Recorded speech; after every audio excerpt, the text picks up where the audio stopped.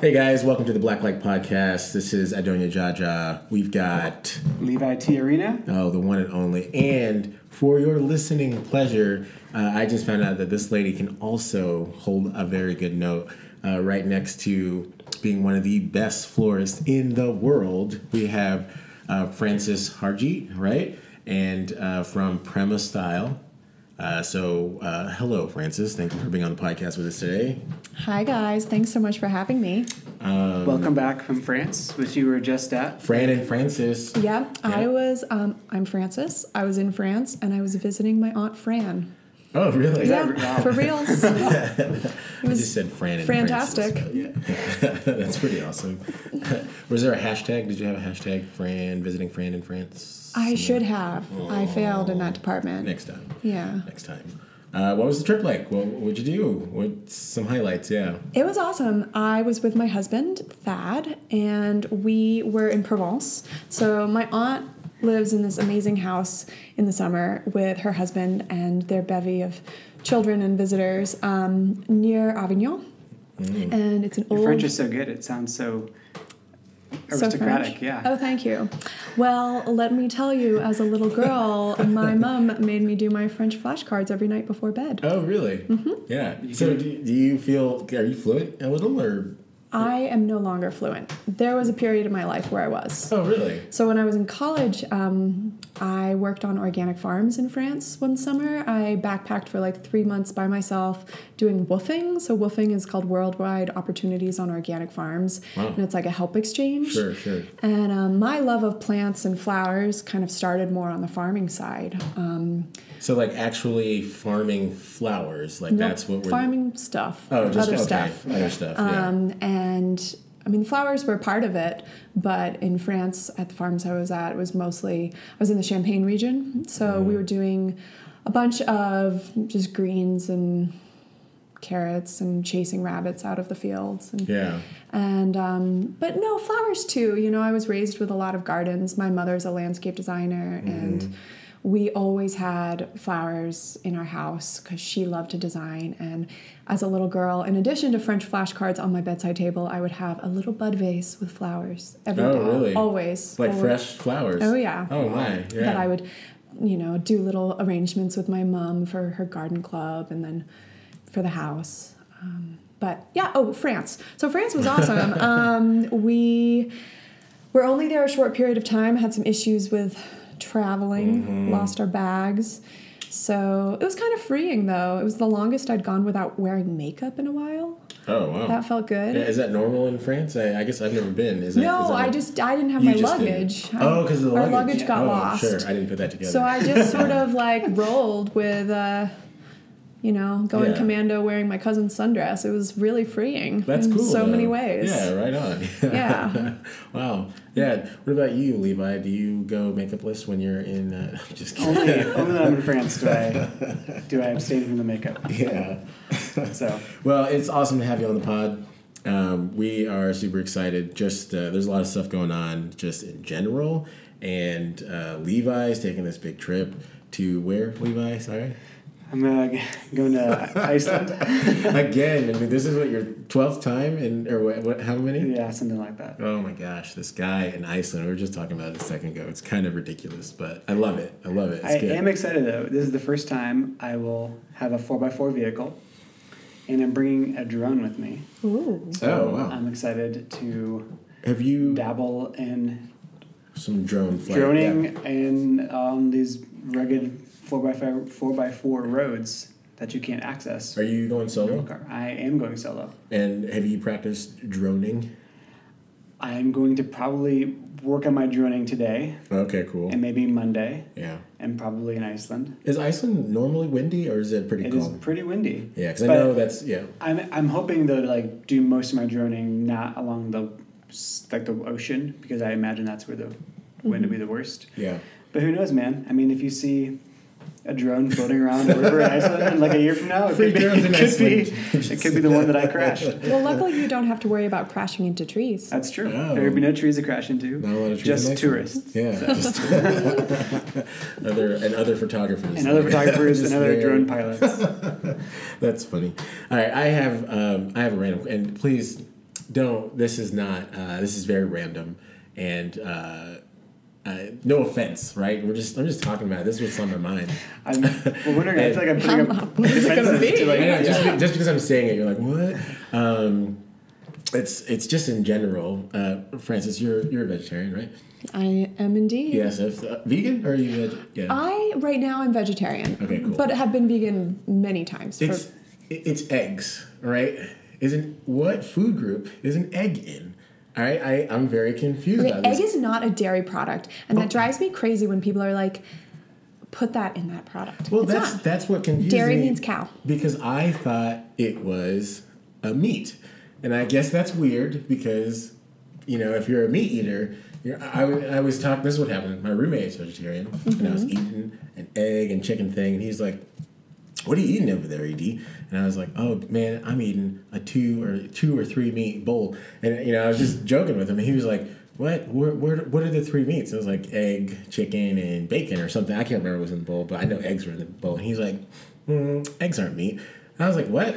What do you mean they're not meat? What are they? What are eggs?" That's my are the question. menstrual cycle of a chicken. So what food group do they go into? Good question. Mm-hmm. I feel like they stand alone in the American world of understanding food, but in India, they are considered meat. So, They are considered meat. Yes, Okay. absolutely. And so in India, pure vegetarian means no eggs. Interesting. Are a lot of Indians pure vegetarians? Yes, pure veg is the standard in India. So dairy, they go to town. They love their ghee and they love their paneer, which is a cheese, but they don't eat eggs. And my husband was pure veg for a really long time before he switched to being fully vegan. And I go through phases with eggs where like I think that my body really likes them. They're very yin nourishing. And then I go through Sorry, periods. what does that mean to be Yeah, I yin don't know what nourishing? yin Yeah. nourishing is. So, like in Chinese medicine, you've got like yin, yang, and these different energies of the body. And yin is the more feminine, and the yin energies can be like I, as like a fairly petite vegetarian woman, can be like a little bit deficient in certain energies, and having foods that are yin nourishing just kind of smooth out those energies. Okay. I don't know how to explain this in a way that's not like sounds so woo woo, but it feels like it gives me some like life force, some like Sure. vitality. Sure. Like No, you I feel get it.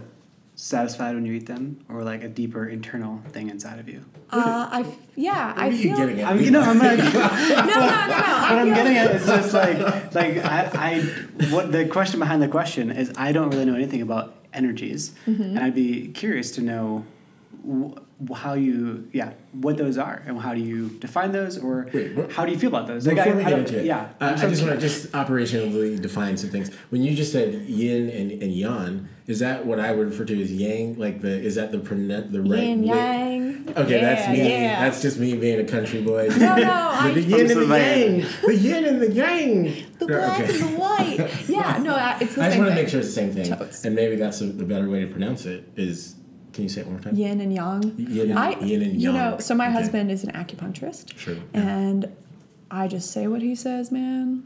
Yeah. No, but he's like in it. He studies it. Right, because This he is studied like- Chinese yeah. medicine and Absolutely. yeah. Yeah. So this is I would take him as an authority Yeah. in He this, is. in that field. Yeah. So Totally. So, but the question within a question is that I don't know much about internal energies, and I'm imagining most people listening may not know that. So, can you extrapolate more on when you say you feel like your energies are imbalanced, or you feel like they?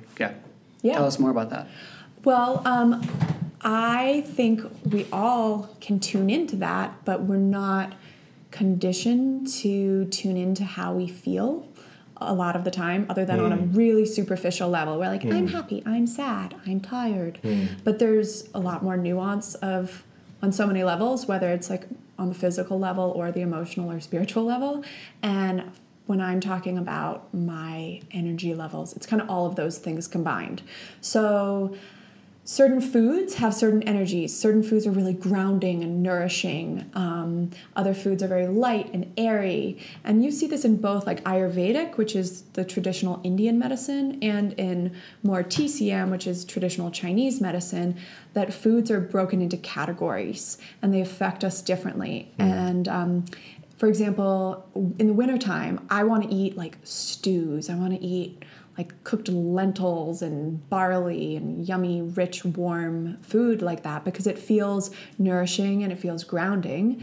And then in the summertime, I'm more inclined to want to eat like raw tomatoes with just like olive oil and balsamic and some kind of brighter, crunchier, lighter foods.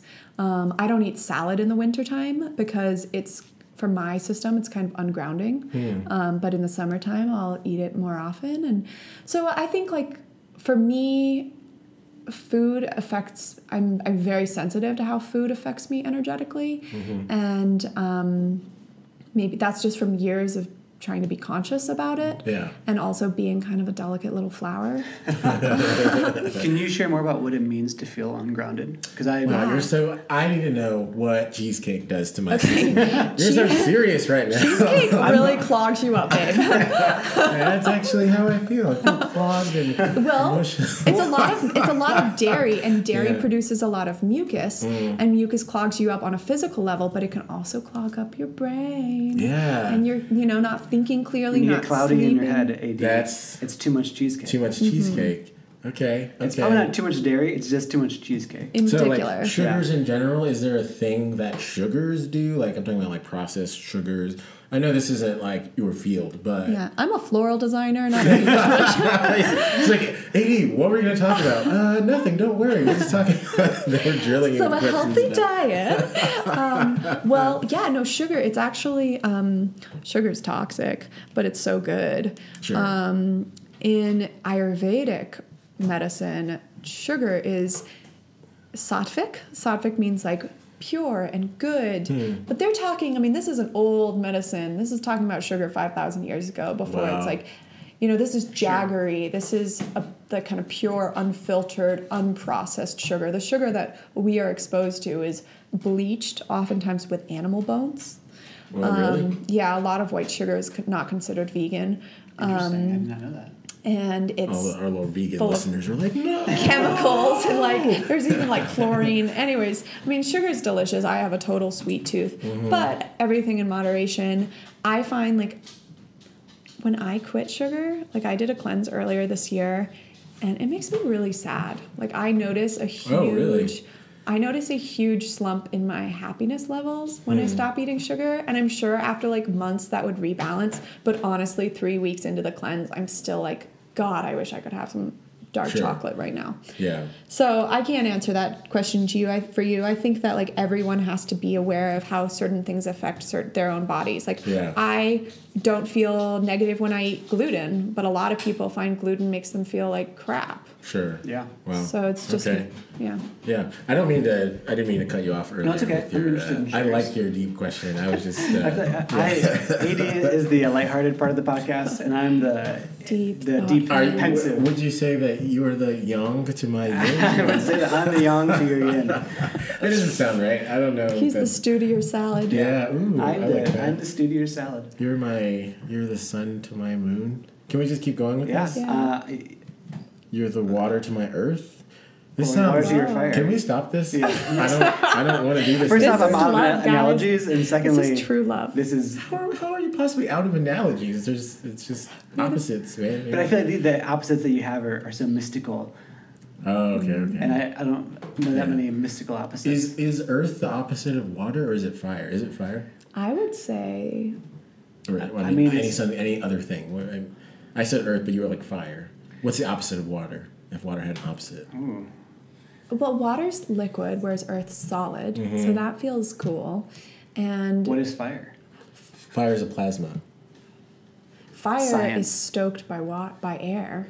So I feel like they can't be opposites. All right, so I'm gonna go with Earth. Earth. I think Earth is good. Earth. Especially because, like the Grand Canyon, the water carved that through the earth. Cosmic. So there's this cosmic violence of them opposing each other. Yes.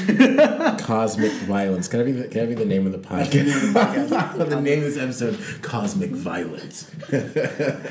Well, anyways, bringing this back on track, I would love to hear, Fran, about being grounded or ungrounded. So you talked about a salad in winter makes you feel ungrounded.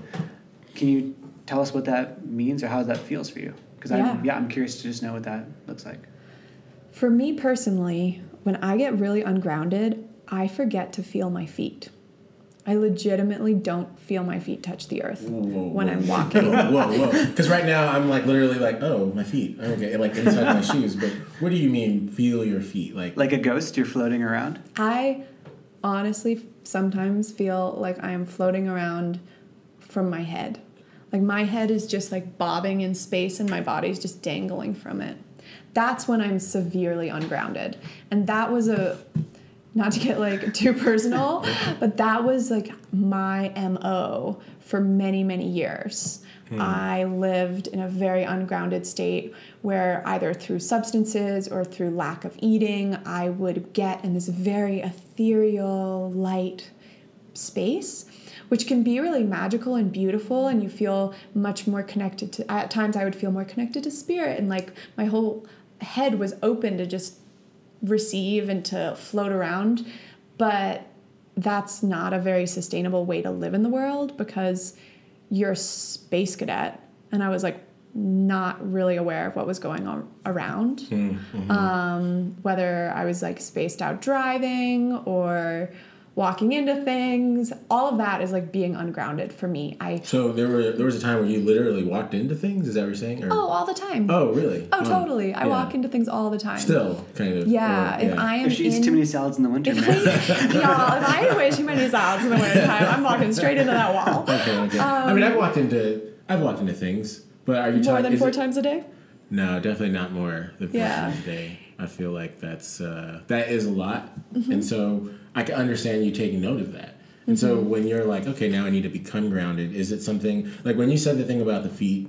I kind of check account really quickly. I was like, oh, am I feeling my feet? And so I just like move my feet around, right? Is that a place to start becoming grounded, or does it? Oops, sorry, I just hit the microphone, everyone. I apologize. That is a really good technique. That the most simple technique that I've learned for regrounding myself. I'll stand up. I will actively push my feet into the ground. I will feel the earth push back on me, and then I like to imagine that I have roots that are just diving into the earth. Yeah. And I can scan my whole body and allow myself to feel that heaviness. And instead of focusing on my lightness, where I float away, because we all have different constitutions. Like, you are more earth-centered than I am. I'm a very airy person. She's saying that, guys, because I have a little extra weight. No, and it's a little extra for those that are listening as well, AD is stood up and he is grounding himself. I'm trying. He's working on grounding. I want to try it. I want to see. And honestly, I feel like a lightness in my back for some reason. Maybe it's because I don't ever do this, but I'm just like, oh, when I'm now thinking about my feet, I'm also paying attention to the rest of me, and I'm like, oh. But that's just me very quickly. That's cool. That's cool. Like that's your foundation. Playing with the idea, yeah. That's so interesting. So you're making this foundation, and then the rest of your body can just grow up from there. So yeah, I think that's a really good basic technique, is pushing your feet. I like to think of my exhale to help me ground. When I stand, I'll inhale, and then as I exhale, I imagine that breath being like whoosh down through my feet to the earth. I mean, I had this healer years ago help me, because I used to be so airy and like ungrounded that I was very open to more like vampiric energies that were... Can you define for us? When I think of vampiric energies, I'm imagining Twilight. Yeah. So tell us, I just had Edward Cullen all over me. Wow. I was actually envisioning like a guy with a vacuum cleaner, and he was like, I don't know, he was sucking up your energy, you know? Like, I know that's weird. No, but that's what I was thinking. That's what ultimately what a vampire would do, right? That's totally suck things right. out of you, yeah. Well, a vampire does it by biting, right? Yeah, well, I mean, that's the theory, though, is that something is in you that is no longer in you, like your blood with a vampire. So, your energy being... Sucked in by an energy guy. Wow, that's interesting. I've never thought about a vampiric energy. Have you ever hung out with someone and you leave and you're just... Sorry, I'm ready. I'm ready for what you're going to say, because yes, I have. Yeah. You're just and drained. You leave and you're just like, fuck, excuse my language. You're like, oh, they just like took that out of me. They like drain you of life force. Oh my goodness. There's a girl that I met on a dating app, and we were hanging out, and we hung out for months. And I realized something after we had hung out for months. I was like, I hate her. Like I don't hate her, but I really didn't like hanging out with her, and I would leave, and I'd actually be I would be sad. And I was like, why am I so sad? But she would say some things and she's nice, but she would say some things while we were hanging out that I was just like, oh my gosh, I can't. And I remember she met a friend, and the friend was like, you need to not hang out with her. And I hadn't said anything to the friend, but that's what it was. It was kind of this energy that was like, I would leave and I would feel so deflated. So a few weeks ago, I literally was like, we were saying bye, and I was like, hey, it was nice to meet you. And I said it real quick because I knew in my heart, I was like, I'm not ever seeing her again. And I've never seen her. I haven't seen her since then. That's good. Yeah, she texted me, and she was like, hey, it was really nice to, I feel sad because we haven't seen each other in a while. And I was just like, I feel happy And because I we feel haven't. happy. I feel amazing. I feel so light. Anyway, that's I shouldn't have shared that because she might listen to the pod, and I think she's still a wonderful person. Oh my gosh. If She's just listening. toxic. What if you are that person?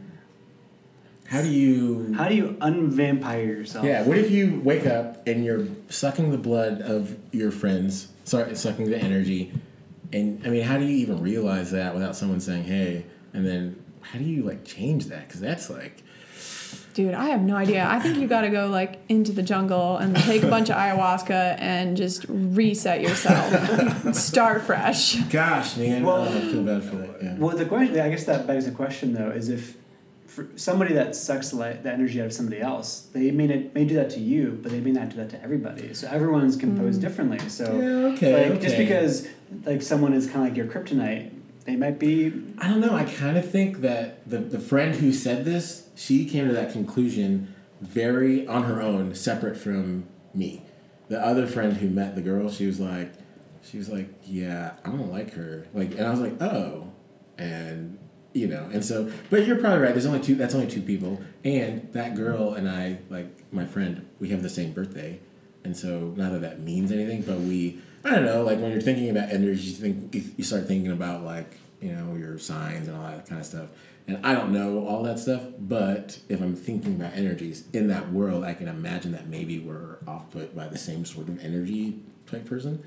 I'm just thinking out loud. Gosh. I think you're spot on because I think that those sort of energy suck people kind of suck energy from everyone around them because she has a hole in her and she doesn't know how to fill it. Aww. And we all have little holes. I mean, some of us have bigger holes than others. But I think that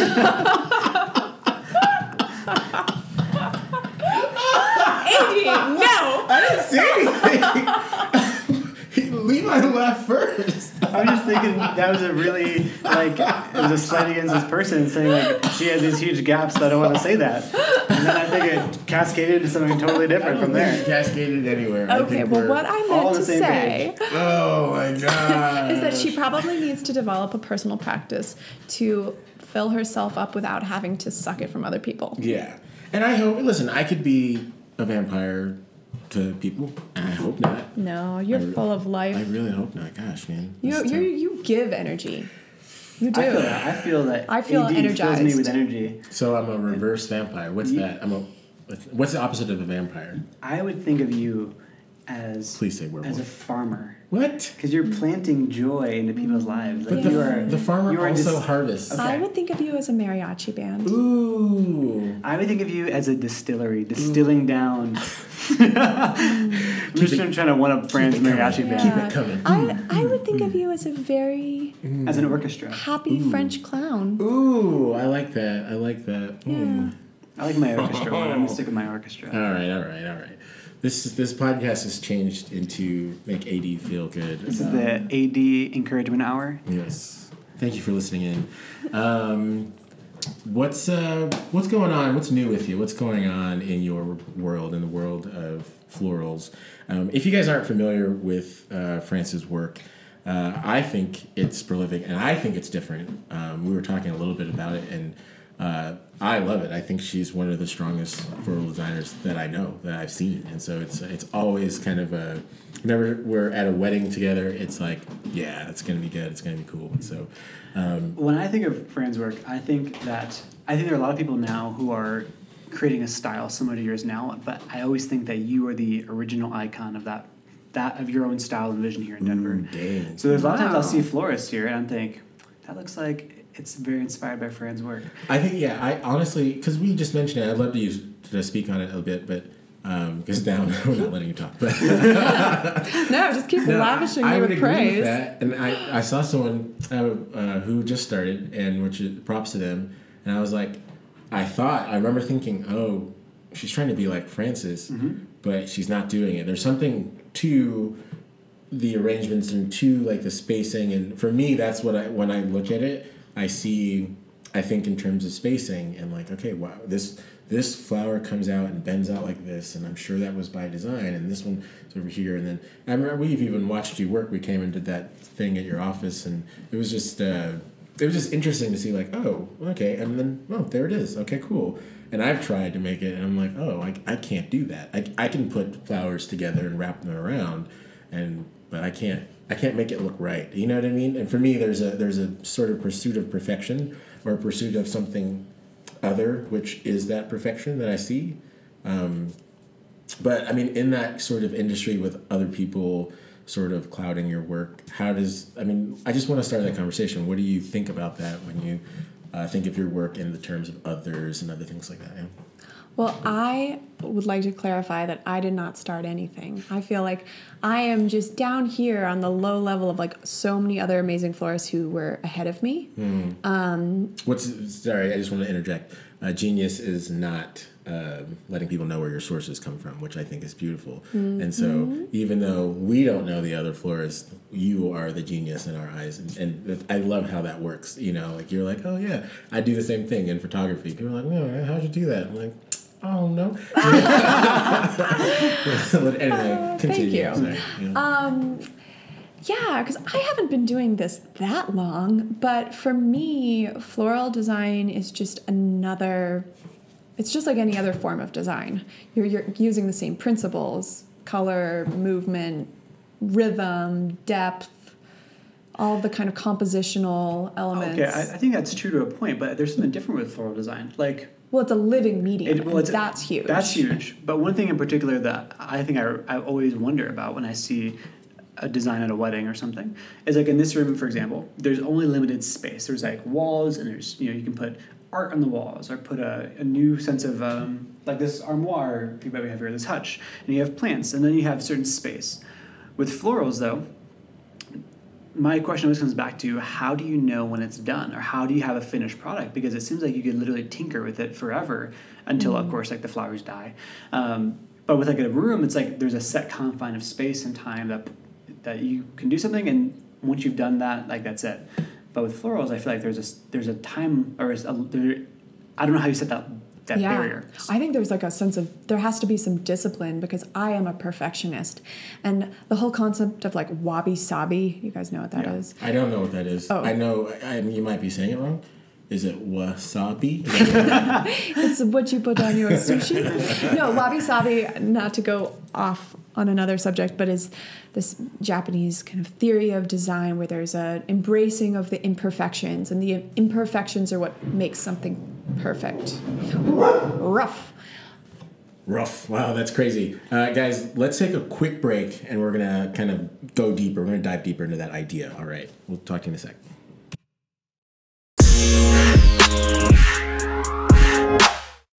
And we're back. All right. Hope you enjoyed that little ditty. That's we have really long breaks here, Francis, and so I hope you got to. Last time AD built a house. I built a house in our break time. Damn. Yeah, I know. Okay, so wasabi. Wabi-sabi. Yeah. So wabi-sabi is super cool right now, and like florists love to talk about it, and other design people. Anyways, I'm not into it. You're not into wabi-sabi? No, Oh, wow. I'm way too obsessive and anal retentive to be into wabi-sabi. Okay. I love perfection. So your mentality is wabi-wabi, which is the beauty in just perfection. Yeah. Is that true? No, I'm just kidding. I have a running list of memoir titles, but one of them is "I Could Be More Perfect." Wow, that's fun. Yeah. So you're saying in this in wabi-sabi, it's like it's okay to be imperfect, but what you're saying is for your work, there is a level of perfection that might look imperfect to someone else, but it is perfect. Or I'm just saying that, like, I'm not saying I'm perfect at all, but I get a little obsessive about this flower needs to turn at this exact angle to look at me, and there needs to be this perfect integration of this peach into this apricot color into this sherbet color. Like, I get really obsessive, and that's where I could tinker all day. Like Levi was saying, like, how do you know when to stop? I struggle with that. I heard a florist who I love and respect so much years ago say, when you think you're done with an arrangement, take out 2 flowers and then stop. Because we often do overdo it. And I am completely guilty of that. I will overthink and over-design and over-tinker until I'm just sort of beating the thing to death. Yeah. And there's it's a good practice to know when to stop. And it's hard to do, but that, I think, is what comes with skill and mastery that only comes with years of practice. And my work, I can get kind of like cerebral with my flowers, and sometimes I have to remember to just get out of my head and just flow with it. For example, bridal bouquets are really hard to make. They are, for me, the hardest thing to do for a wedding. I can make a 6-foot-tall, huge, swooping arrangement any day. I love doing huge, big gestural things. But why is that easier? Why is for that? Me, I don't know. It's just, I feel like it's like a huge dance with sweeping arms, and you've got a huge canvas to work on, whereas a bridal bouquet is relatively small. It's really important. It has to be functional. It can't fall apart when she walks around with it. It needs to last for a few hours, which is hard to do with product that's very delicate. And here's something I always wonder: is there normally a front to a bouquet? I always design with a front and a back. There's a front and a back, sides. Like, there's a way that you want it to be looked at. So, like, when I'm photographing it, is there like, hey, this is Totally AD, like, and without you telling me, because sometimes I might not see the florist at the wedding, how would I know what the front is and what? Yes, Levi? No. I was like, do you know? Well, actually, I do feel like at every wedding I've been to with Fran doing florals, she's always gone out of her way to come to me and say, hey, just a heads up, this is the front, this is the back. And that's really helpful because it's like, oh, this is how the artist intends it to be seen and how they want it to be photographed. I always ask the florist if they are there, like, because I want to know. I want them to see their arrangements the way they designed it. But I wonder if I wasn't to see you, and I'm sure that's sometimes the case where you don't see the photographer or whoever. Is there a way for someone to know, like, hey, like, take some time and think about it. This could be the front. Well, so old school, like, round spiraled arrangements, you could kind of hold them anyway. These larger, more fine art style or more kind of bohemian style arrangements clearly have a front and a back. And one of the ways that I try to designate that, especially for my bridesmaids, because I feel like, no offense bridesmaids, but like they're not paying attention when you like give them your bouquet, is I say very clearly, like, if it's a wrap with, like, there's a ribbon that goes around just like the middle of the bouquet and there's no trailing ribbons, I'll say pins. So there'll be like little pearl pins that hold the ribbon. They like pins go in the back. Pins in the back. And then if Pins there's in the back. Pins in the back. But if there's flowing ribbons go in the front. Flowing in the front. Okay, Yeah. I can remember that. That makes sense. It's a pretty easy designator so Yeah. that they know, oh, I can feel the pins on my thumbs, or I have the flowing ribbons draping over my fingers. Okay, cool. So you mentioned sort of fine art bouquets versus sort of maybe the standard bouquet, or just, when you think about the fine art world of florals, I guess I don't have that delineation. Are there any other delineating factors? What do you think about that sort of fine art world in general, like when it comes to florals? Yeah. First off, I think the designation fine art weddings and fine art florals is a little douchey. Oh, really? Yeah. Yeah. Okay. I mean, I use the hashtag all the time. But why? Tell me why? why. Why is because it just seems like such a pretentious name, fine art florist, whereas you all are crude art florists. Like the opposite. Yeah, you know, like you're standard and we are artists. And it is true, like that there are different levels in anything. You've got your more craftsmen and you have your masters, and that's just the nature of the world. But the term fine art floral or fine art weddings, fine art photographer, I'm not sure who originated it. I definitely associate it with Once Wed. That blog. Sure. I feel like they were sort of like the originators of this more, of embracing this very like natural style where everything's very like purposefully undone. You know, you've got like the crinkled linen that's just the wabi-sabi in the linen. The wabi-sabi. But do you not think that there's any weight there? I love. Yeah. Like, no, that's the thing. Like, I'm very conflicted about it. Like, it's beautiful. When I was getting married in 2012, that's what I wanted. But it's 2018 and I'm kind of over it. Okay. You know, like I'm over everyone using the distant drum rose with like this touch of mauve and the brass taper candlesticks with the gray tapers. And like there were some really wonderful stylists like Ginny Yao and Joy Thigpen and these people who kind of helped start this look, and now it's so mainstream and it feels really generic to me. And I think I blame Pinterest for that. I blame Pinterest for just beating us to death with this one look and then claiming that this is this, you know, really special, natural, graceful, authentic, where for me it's like just another trend. And it's a trend that at times I find really adorable and beautiful, and you know, just like I find some clothes that are really trendy, really cute and fun, but it doesn't mean that it's as timeless as everyone likes to say it is. Yeah. I think that there's got to be a change soon. One thing actually AD and I were talking about, this is probably a few months ago, we were talking about higher end weddings, and one of these we were basically bantering about was the fact that a lot of high end weddings seem to have one look. Like everyone wants their high end wedding to look this particular way. And it was interesting how if you're spending, you know, $1 million in a wedding or more than that, like, you know, significantly higher end than most people are planning their weddings, how you would imagine that in that look, with that kind of money for creativity and design and intention, that there would be a really huge spread of ideas, that you would see things you've never seen before every single time. Every time it would be like blowing your minds with intentionality. But instead, I feel like at that level, there's a lot of work that just looks almost the same as each other, despite the fact that they have the means and the resources to make it incredible. And that, I think, was such an interesting like assertion that we were talking about, just that, yeah, it could be this thing you've never seen before, but it always kind of delineates into like the lowest common denominator and things that people can understand. Totally. I see that with like on Instagram, some of these like huge $1 million weddings, the florals almost feel like the 90s because they just want to do so much. Yeah. To make it feel like grand and over the top. But at a certain point, it's just a wall of flowers. And that's like something I personally struggle with as I'm getting more and more in this high end where I'm doing my centerpieces are $400 now for some of my weddings instead of $150 like other florists, where I can't always use these very delicate special product because I have to have 150 flowers in this bouquet to make it big enough for this table where they want things huge.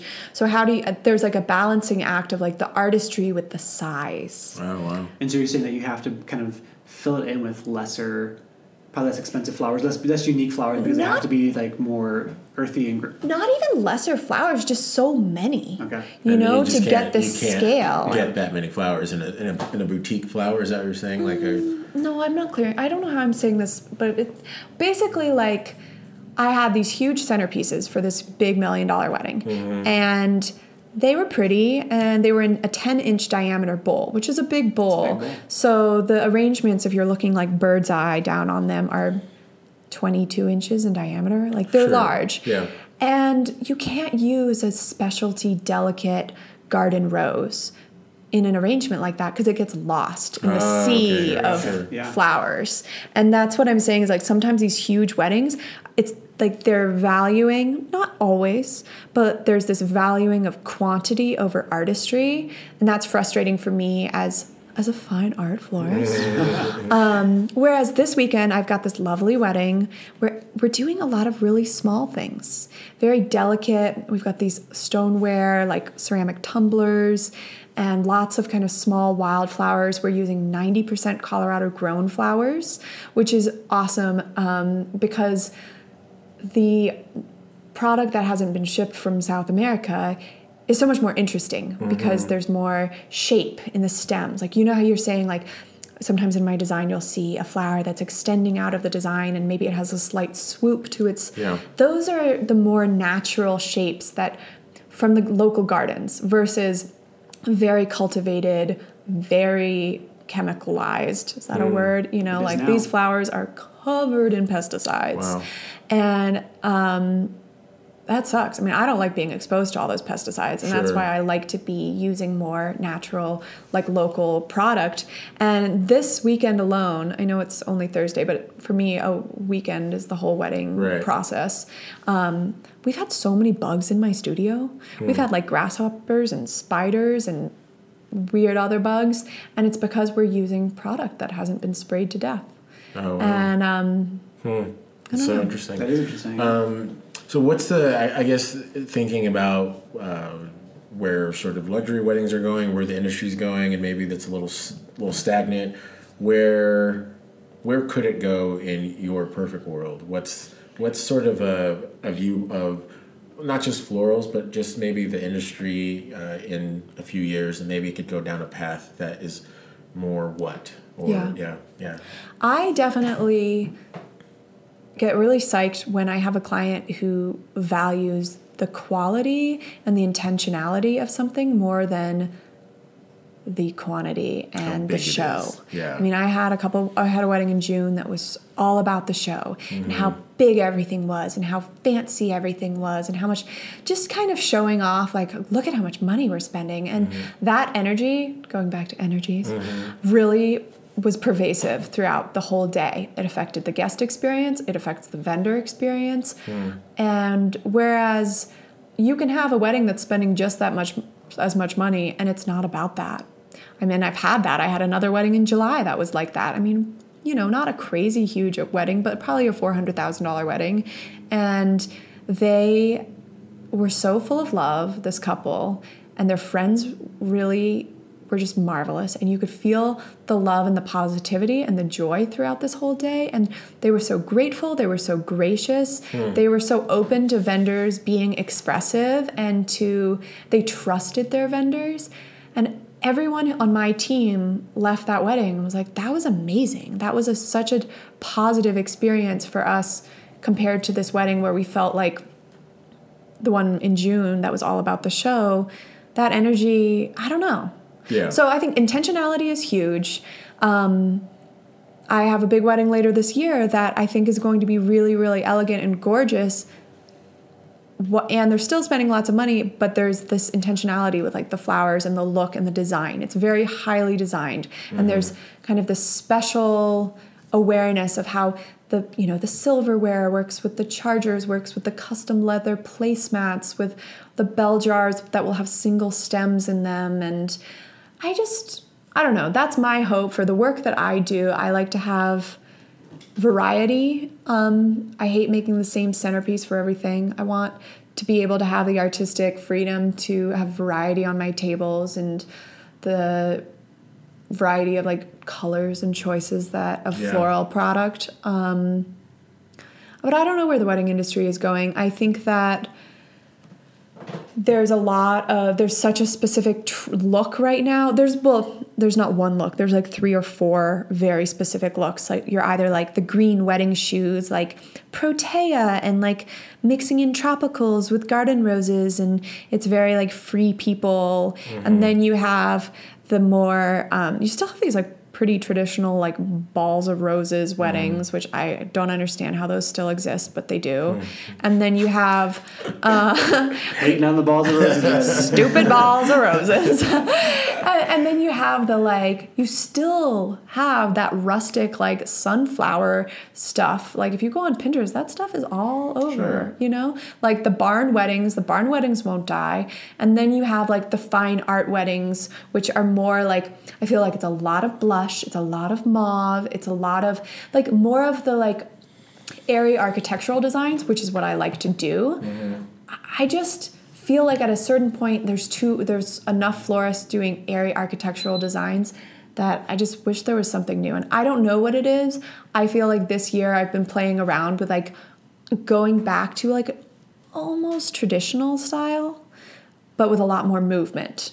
Okay. So like a silver Revere bowl with really lush, ruffly, romantic, elegant florals that you would see at a black tie wedding in New York City, but it's not a round ball. There's still like extending wisps of jasmine vine and long, lovely ranunculus that have curves to their stems.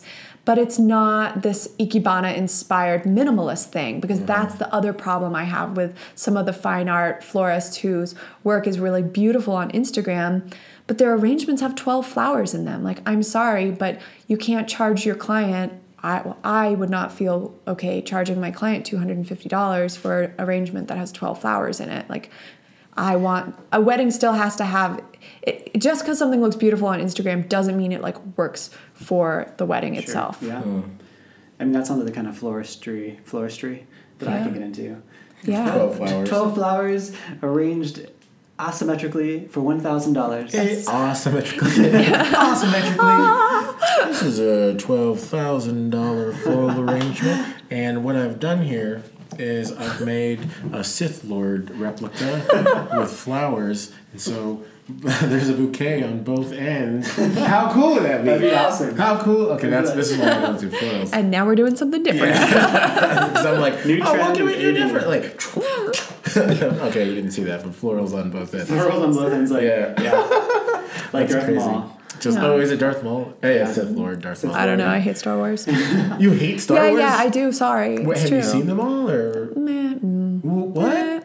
Have you seen the first ones, or Yeah, like the old ones.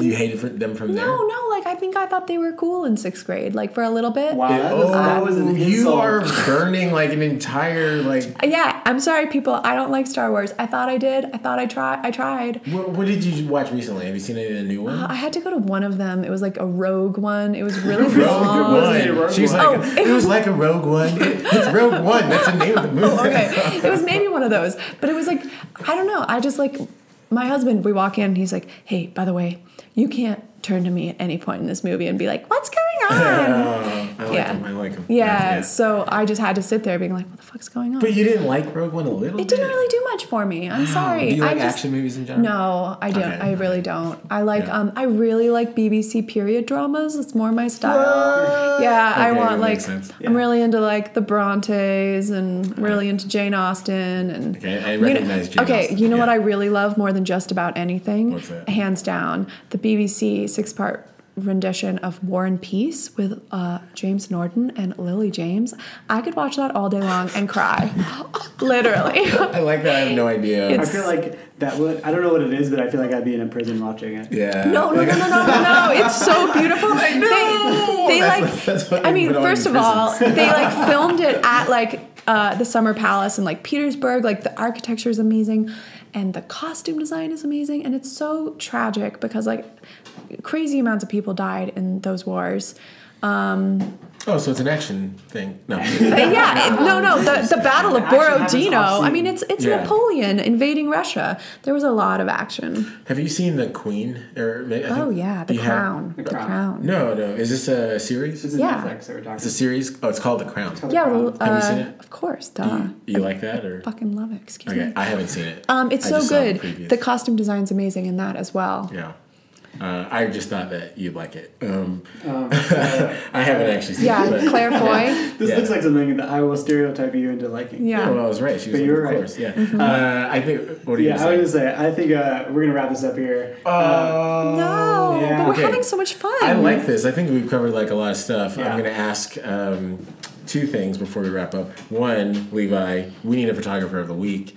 And then I want to know where our listeners can find you. So if they don't know your work already, what are the different places? Are you on Twitter? I'm not on Twitter. Ew, no. Yeah, but a lot of people are on Twitter. Twitter is Why? the best social media. But There's why? There's no visual component to it. I only You do can so. post a photo on Yeah, Twitter. but not really. It's not like visually Okay, pleasing. Twitter is where you engage with the culture at the root.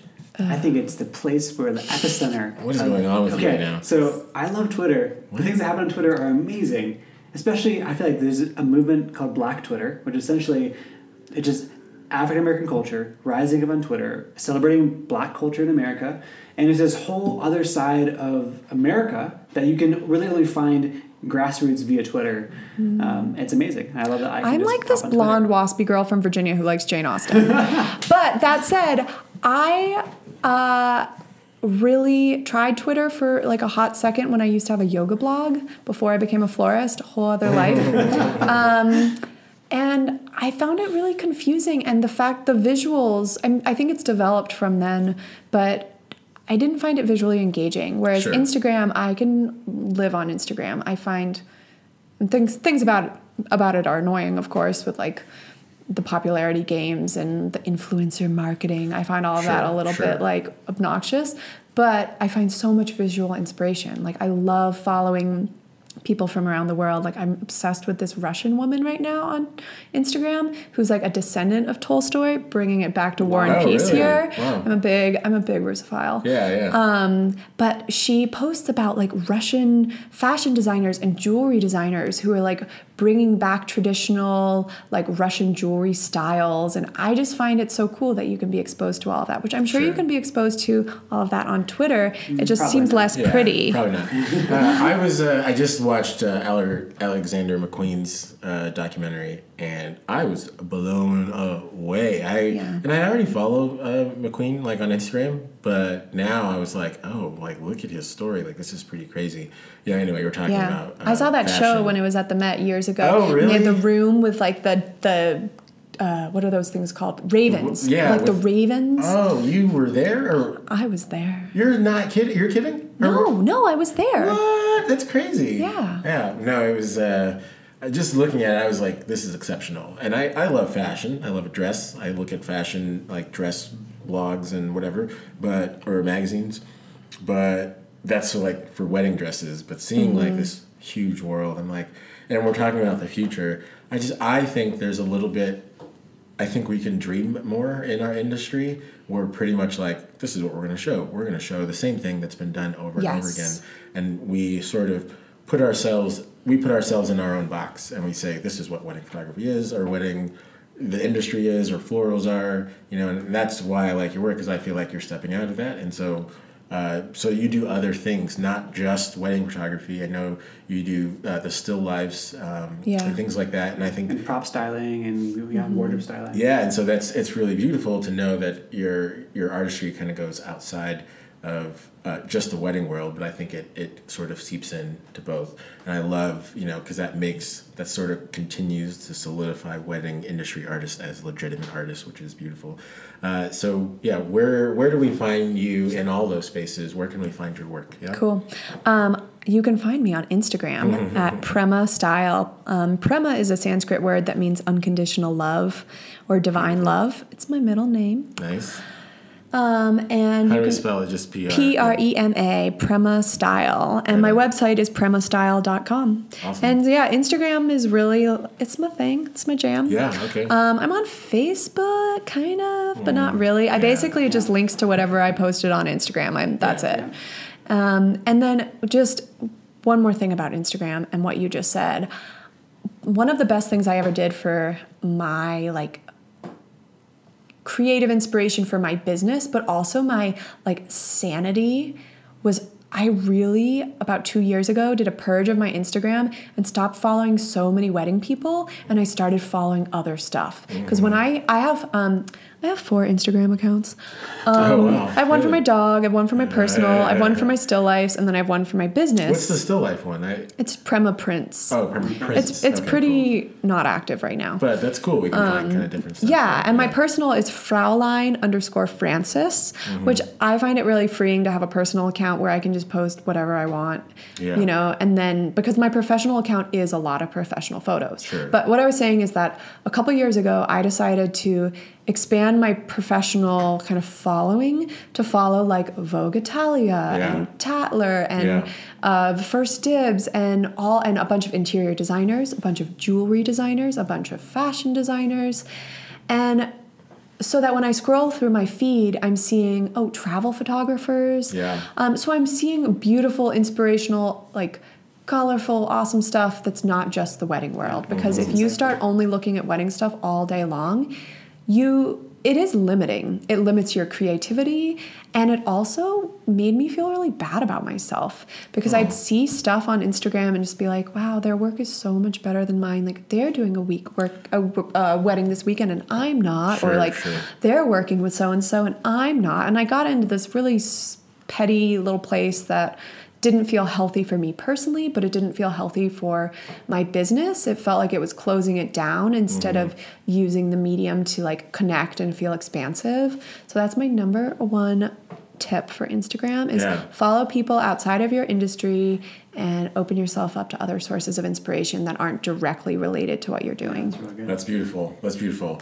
Gosh, so much stuff. This is so awesome. Let's get real quick. Let's get our photographer of the week. All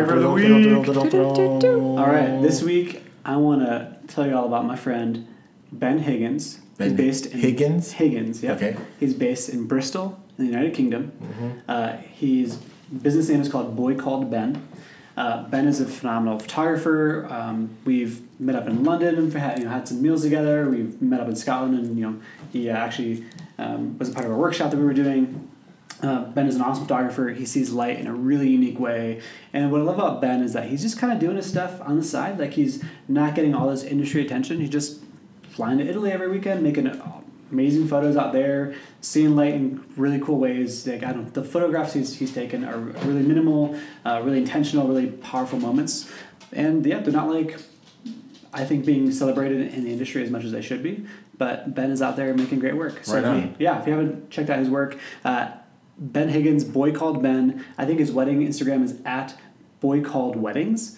Check him out. He's out in the UK and he's all over the world because he travels all over. That's awesome. And we're starting a Blacklight podcast Instagram account. Word. And so we'll have pictures of some of Francis's photos or some of your floral arrangements. We'll have a couple of Ben's photos up so you guys can check it out. You guys can see what we're talking about and you can link back to them. Francis, it's been amazing. Thank you, Francis, for coming out. I love how you just like sort of how you see the world, not even just the energy talk, like that was really beautiful, but also like hearing how I guess florals are such a part of you from like growing up, and like how you were describing things, you were using some words that talk about or that you were using like growth and just the words that you were using. It's in my mind, it's like, wow, she's like florals through and through, like that's like part of who she is now, and that's a really beautiful thing to see. Then it was also interesting when you were talking about the florals, you were like, and then I love how the florals can dance and they were swooping, and I'm like, so poetic. You're using other sort of parts of your life to describe the florals, and I love how that's kind of interwoven in the way that you see florals and the way that you see the world. So thank you very much for being open and honest and just like exposing the dark truths of the industry. No, just well, I just hope I didn't come across as a meanie face. No. Some of the things that I said. Great. This is the awesome. Blacklight Podcast for a reason. We are casting light on the dark things of the industry. Yeah, we're just be real. Not just stuff. the dark things. We're just being real. And I think we all have takes. We all have like. And I can be darker too. I am a Scorpio after all. No. Yeah, I mean, I called out my friend about being a vampire. So bad. Oh my gosh. Anyway, guys, thanks for listening. Thanks for tuning in. And we'll see you next time. Thanks for having me. Bye.